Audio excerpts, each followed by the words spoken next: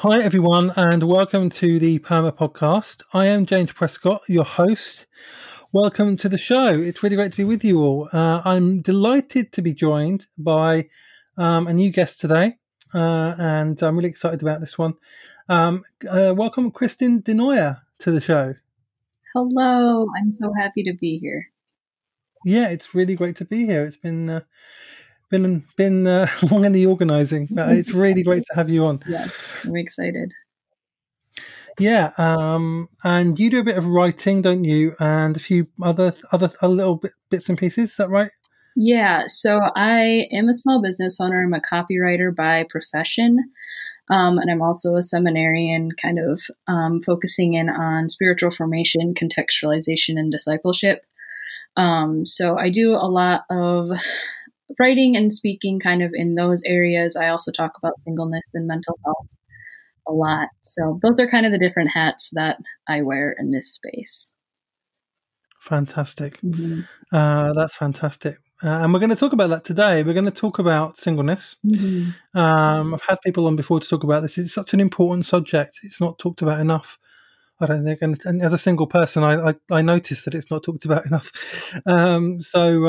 Yeah, I'm looking forward to this conversation. And we're going to talk about singleness as hospitality, which I think is a really interesting subject. So, yeah, let's get into that and just define hospitality for us and how that kind of intertwines with the singleness conversation. For sure. So I've played around with so many different definitions of hospitality, and there's some just really good conversations around hospitality happening, especially in the past few years. But I think one that I resonate the most with and how I practice it is cultivating spaces of welcome and safety and extending an invitation for others to enter into them. So from my perspective, like, hospitality does need to be intentionally cultivated. It's not something that just happens organically. And it does need to have that aspect of safety and warmth if it's about preemptively loving whoever I'm inviting into that space. And there does need to be an active invitational piece so that it's not centered on like my comfort, but it's intentionally built to be shared with others. So tying that into like the singleness conversation, I think the singleness conversation is hard. And I think it's hard because it can be entered from so many different perspectives and places. So I would argue that like majority culture narrative, whether it's like socially or theologically, is that partnered relationships are a default and that not being in them says something significant about who you are as a person. So I would say that that's kind of like a baseline majority narrative. But there's such a diversity of perspective and experience in that. So for some people, like, singleness is viewed as pre-marriage, and it's about finding the right person or the right time.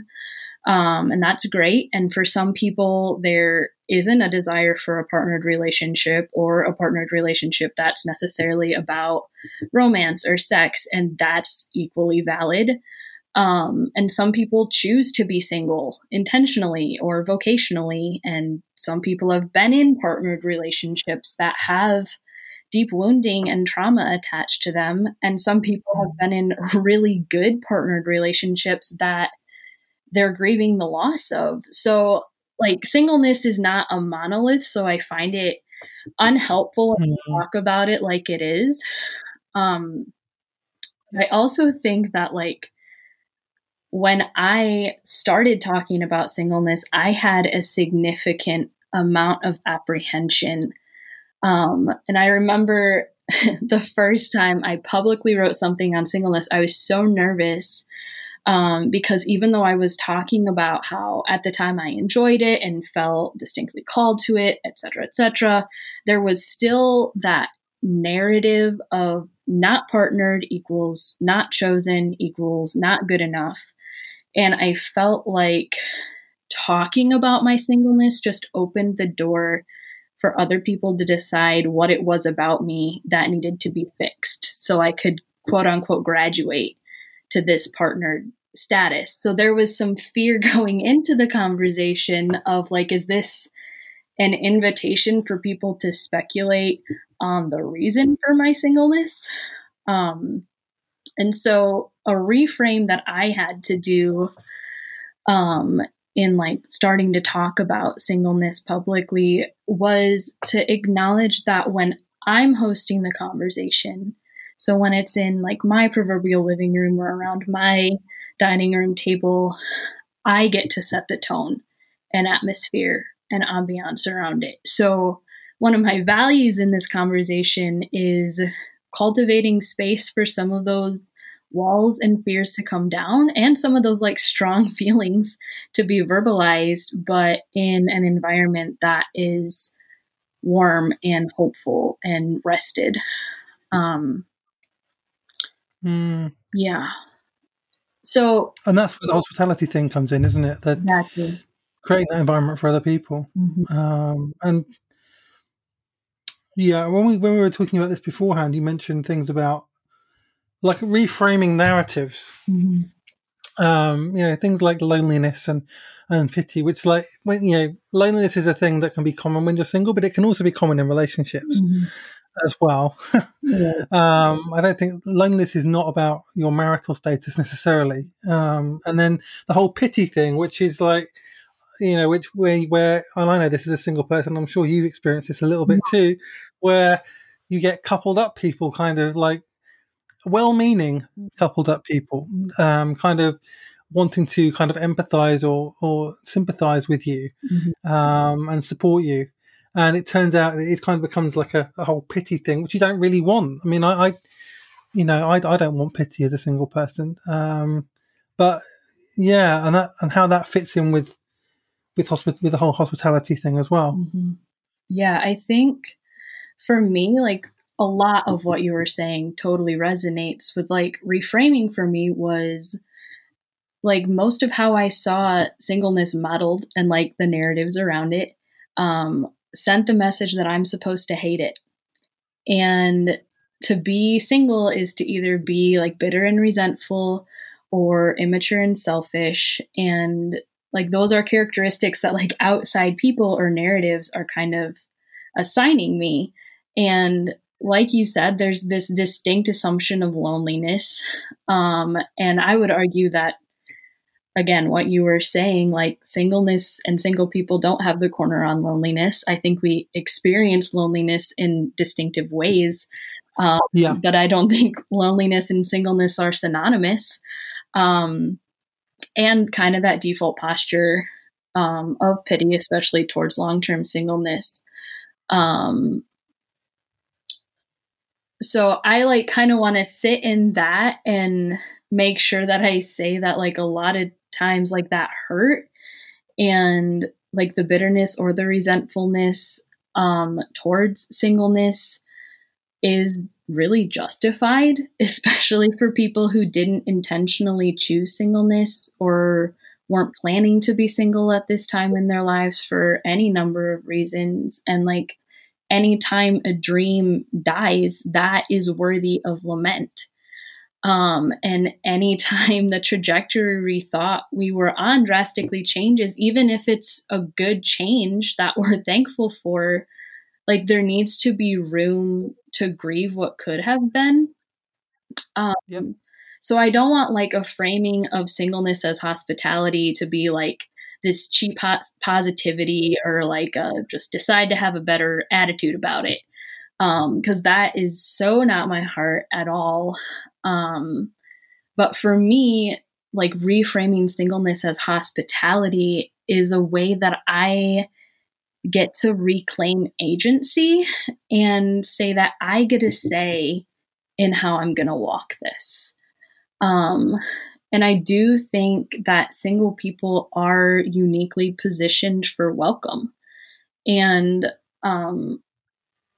that's not about like proving my value as a single person by doing more things, but like on a purely practical level, it's easier for me to drop everything and drive across the state to pick up someone from the airport in the time in the when we got on planes, or to like call one of my friends who parents and realize, hey, they're having a really rough day up to their eyeballs in virtual learning and all of this whatever with all their kids. I could go grab groceries or pick up takeout and drop it off at their house. Like, I have the margin to do that.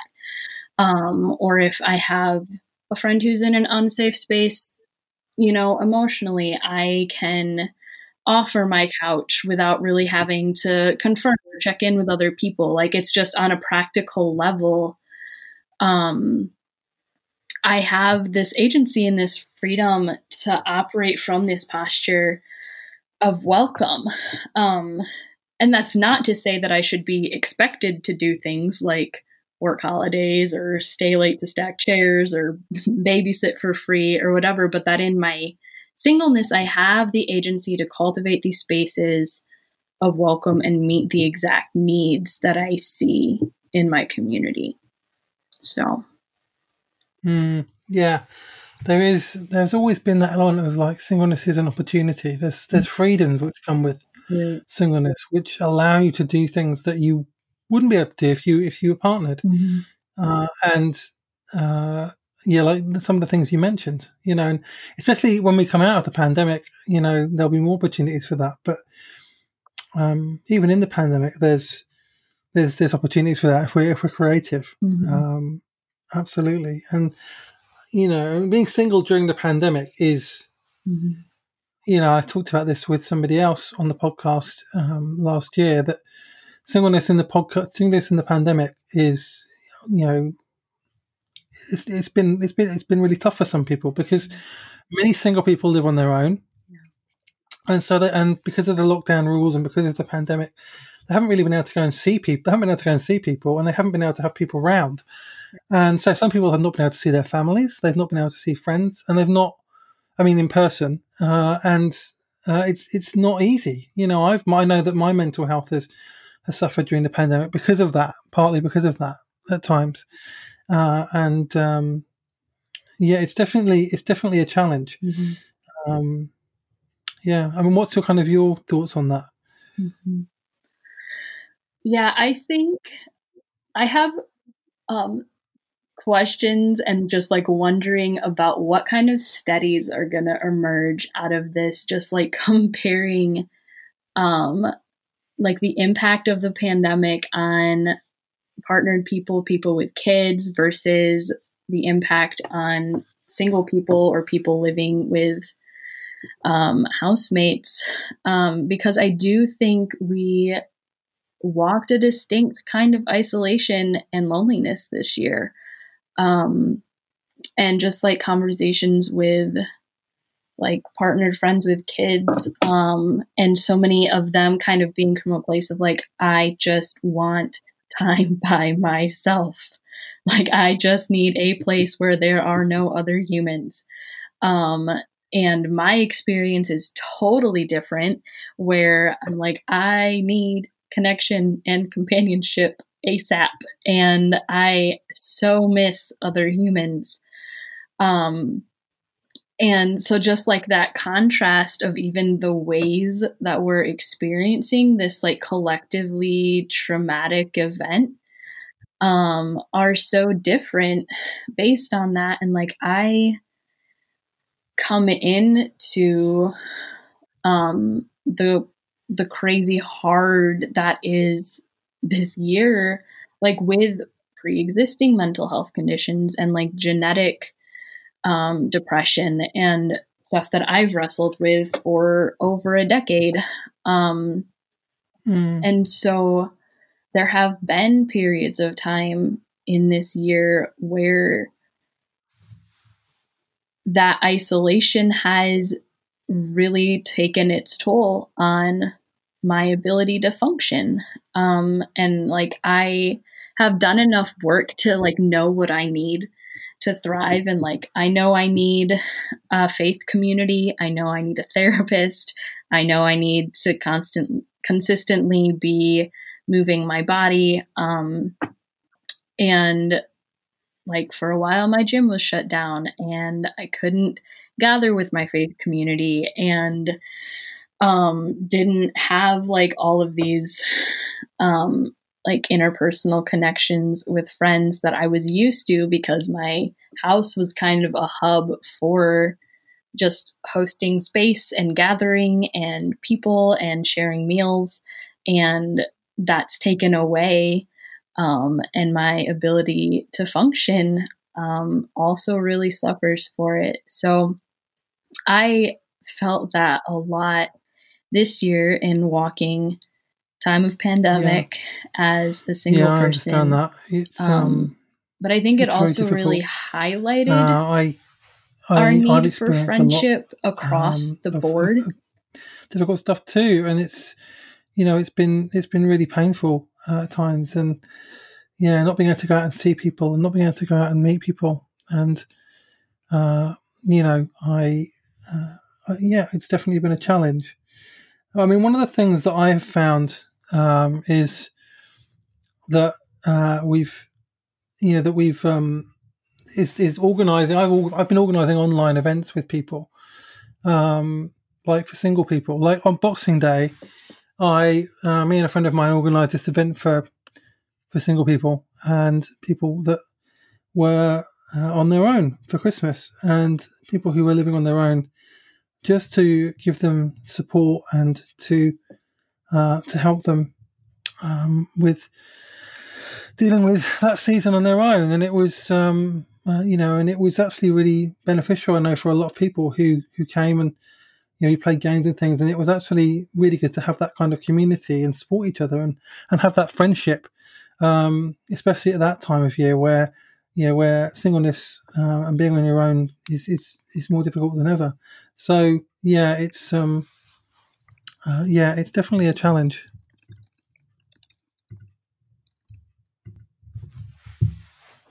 Yeah, I love that, and creating that space for togetherness and connection in that space that can be where we can be acutely aware of our singleness on any year in that.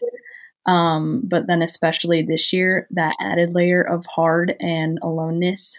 And I think one of the things that speaks to across the board is our need for friendship. How, like, both in the singleness world and in the conversations with partnered friends, like, I need friendship in my isolation, and they need friendship in their version of isolation. And one of the things that is distinctly lacking in both of our worlds this year is this consistent, reliable ability to connect with friends. And so I think that is also something that highlights how we have the same needs, and how much we need each other in those spaces. Yeah, absolutely. Yeah, and it kind of came out of the blue, that whole idea. I was just like almost joking about it on Twitter, and somebody said, "Yeah, let's do that." Yeah, I love it. So I arranged it, and it just it was fun. I think about 20 people came, just for a couple of hours on Boxing Day. It was brilliant, and made some new friends that way as well, and that was fantastic. Even online friends right now is still a real gift, Right. and connecting on Twitter even. I mean, even Twitter has become more important in some ways. Yeah. For me, it's become like a way of connecting with my friends and talking to them. Yeah. And it's actually been a positive. So we talk about social media negatively a lot, and I think in the last year it's been a real positive for a lot of people too, because it's a way for people to connect and have conversation without, with obviously the limitations of the pandemic and not being able to go out, but still being able to connect, and that's really, really important. Right. Yeah, that's cool. So I mean, and you're right about the need for friendship. We do need friends, I mean, we all need friends, but particularly single people in a pandemic, you know, you need a support network around you. You need to know who your people are. Mm-hmm. You need people you can talk to, who you can share with when you're struggling. And I think also, like having therapy as well, for your mental health is really, really good. Even if you're in a good place, actually, I think it's, even if your mental health is good, I think having a therapist who you talk to once every so often can be good for just processing whatever's going on inside. And I know therapy has helped me, even in good periods where things have been going well, that therapy has been really, really, really helpful. If, and there are affordable options out there, but, I always recommend that to people. Yeah. Big fan of therapy. Yeah, absolutely. Absolutely. I mean, one of the things we talked about when preparing for this was in relation to hospitality, was hospitality towards ourselves, invitations to be with ourselves. So just what are your thoughts on that? Mm-hmm. Yeah, I think another big thing from this year has been, because I have all of this extra space and time that I am alone, and am occupying spaces just by myself. I have had to practice being with myself. And I think it's easy for me when I'm in relationship constantly, and when I'm constantly going and have so many things to do, that I can pay attention to other people's needs really well, and I can learn other people. And I just neglect knowing myself and learning kind of the intricacies and the in and outs of who I am. And so having all this time this year where I'm kind of just like, I am hanging out with me today. Just learning so much in how I react to things, and what are things that evoke certain responses in me, and what are things that make me sad, what are things that I get really excited about. How can I offer hospitality to my body, to my emotions, to my mind, and welcome them into a space of wholeness. And I think one of the huge benefits of that this year was really learning how to practice being instead of doing. And so much of what I was working towards and doing and had on my list of accomplishments were things that weren't necessarily possible in the circumstances we found ourselves in. And so I had to unlearn a lot of my perfectionism and a lot of my tendencies towards performance and approval, and kind of that like internalized capitalism of like, I am not valued except for what I contribute. And I would easily be able to say that to someone else and speak that truth into their lives and say, hey, you are worth so much more than what you are bringing to the table. But circling it back in on myself and believing it about myself is an entirely different story. And so giving myself permission to rest, permission to just practice being in relationship with myself, in relationship with my housemates, in relationship with God, all of these things, to kind of release the urgency of getting things done, and just rest. And one of the practices that I started implementing was, it started as just the one thing a day rule. So in the periods where my mental health was specifically struggling and my functionality was struggling, I would extend myself an invitation to do one thing that day. And sometimes it was making soup. And sometimes it was just putting on makeup. And sometimes it was reaching out to someone I needed to have a conversation with, or talking to my mom, or just something simple, and just one thing. And that was enough.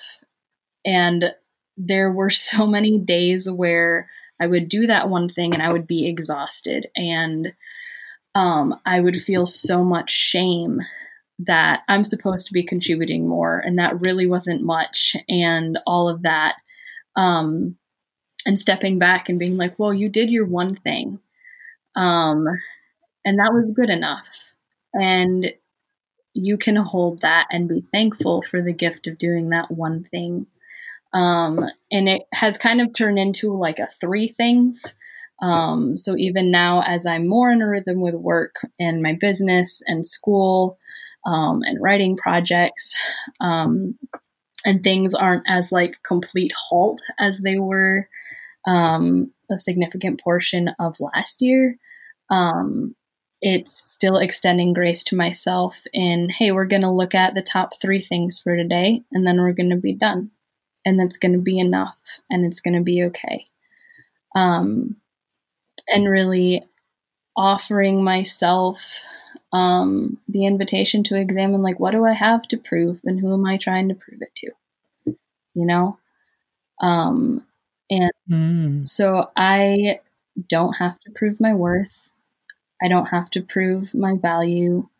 I don't have to prove my intellect. I don't have to prove all of these things where the answer really came down to I'm trying to prove it to myself. And so offering grace to myself, to be able to say, that was really good for today. And there are so many things competing for your attention and your body's attention and your heart's attention, and your ability to function and honor your wholeness right now means that now you can rest. So that has been huge in this year of just learning to be with myself, to offer hospitality to myself, and to really take care of myself as a single person in the space that is this year.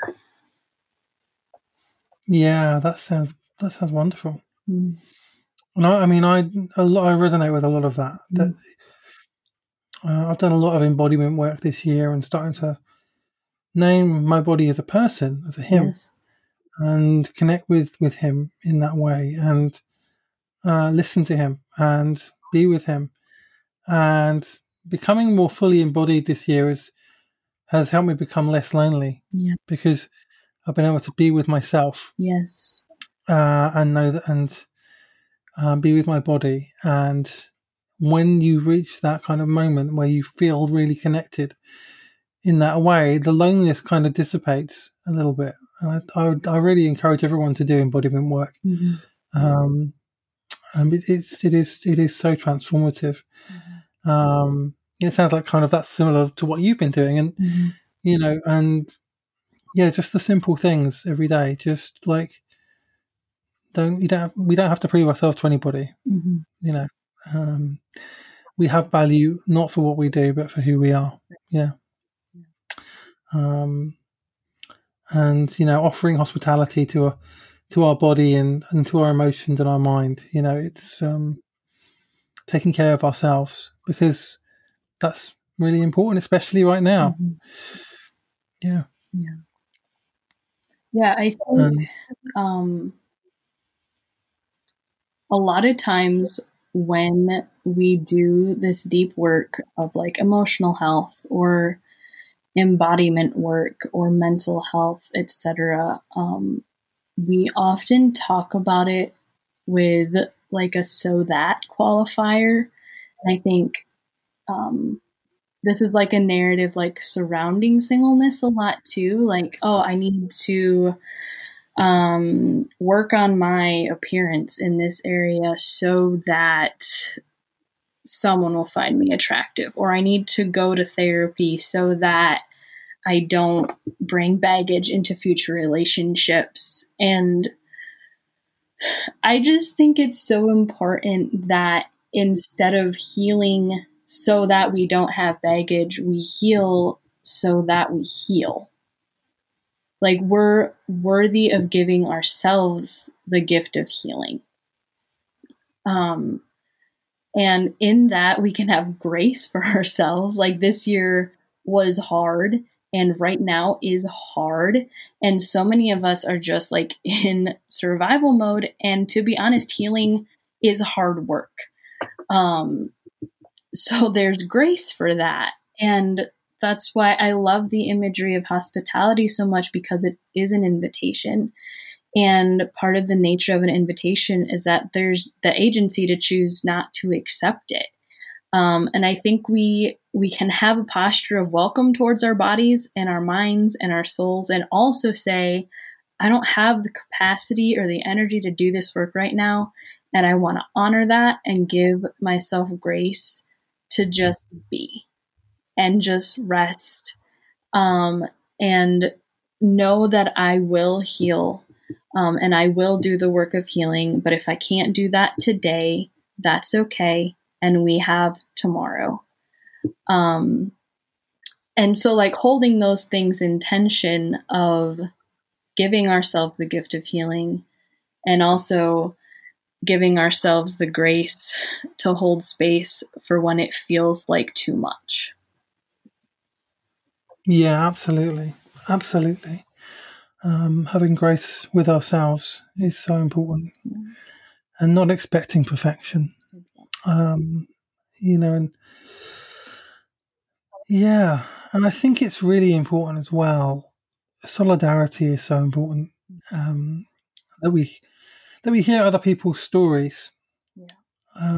That's one of the reasons I do this podcast, is to share people's stories, because it's really important for us to know we're not alone, especially as single people, and there's some great people out there who are doing great work around singleness and sharing their stories, and including you, and there's others as well. Holly Stalkup, who's been on this show as well, she's doing some amazing stuff around this, and there's other people too, and it's just really good to know we're not alone. And when we hear somebody else is going through what we're going through, it makes it that little bit easier, because we know that there's others going through it with us, and there's people we can reach out to, there's people we can talk to, who understand what the challenges that we're facing are, and that's really, really important. That's what that helps get us through. Yeah, I love the talk that Chimamanda Adichie did a few years ago about the danger of a single story, and how it is so easy to just latch on to one specific narrative about something and decide that that is the only story that applies to that station, and how we grow as people, and the world is a little fuller and more whole and more connected and relational when we disrupt the single story narrative and like have that diversity of experience and perspective, in order to depend on each other's stories. So I love that in like relation to singleness, there is such a diversity in our experiences of singleness, and we can learn from each other in them. And in our relationships with partnered people, we need their stories and they need our stories. And we learn and grow from both of those too. And I think of one time there was a conversation I had with a married friend who has 3 kids, and she was sharing how she got married before a lot of her friends and had kids before most of her friends. And at a certain point just started being excluded from everything that her friends were doing because she had kids and they just assumed she didn't want to come, or that it would be too late, or it would be over bedtime or whatever, and how that was so hurtful to her. And it was really important for me to hear that story because I can often get stuck in a narrative that I'm the one being excluded, and that partnered people do everything without me, and don't acknowledge when I need community or don't invite me to things. And so I needed her story to disrupt my narrative so that we could love each other better. And that's something that we've really like pulled on in our friendship. It's like, hey, am I like, organizing these events in a way that makes you feel like it's not a place for you? Or, hey, I just want to make sure that you're invited to this, even though it's all other partnered people at this point. I want to make sure that you're welcome, and just really being intentional about verbalizing, I want you in this space and you matter to me and you belong here. Yeah, I think that's really, really important. We need to hear each other's stories because that way we can connect with each other and learn from each other. Even when we're in different circumstances, even when we even believe different things, we can still connect with each other through story. I'm a great believer in that. So, so just to finish, what would be your what word of wisdom, encouragement, hope would you want to offer to single people listening today? To narrow it down to one. Or, one or two. One or two, guys. No, I just hope that in like these little pieces of my story, that there are little pieces of your story that resonate, and that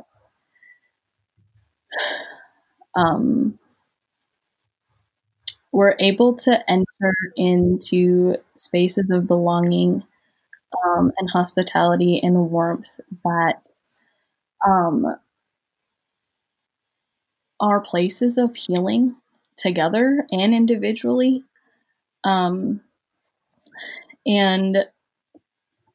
just the permission to give ourselves grace to lament the things that we need to lament, but also to kind of reclaim agency over the narrative, and to be able to make this station that we're walking distinctly unique to who we are as people, to the callings that we have, and to the ways that we, contribute to the kingdom, to belonging, to relationship, and honor those roles of friendship and belonging with each other. So, thank you. Thank you so much. Where can people connect with you online? Yeah. To find your work. So I am on Instagram and Twitter. Instagram, my handle is Kristyn.DeNooyer, and then Twitter, I think, is the same. Yeah, at Kristyn DeNooyer. So those are the main places that I am having conversations, hosting spaces, talking about these kinds of things. Fantastic. I would highly recommend you connect with Kristyn there as well. So thanks for coming on the show, and thanks for listening, everybody.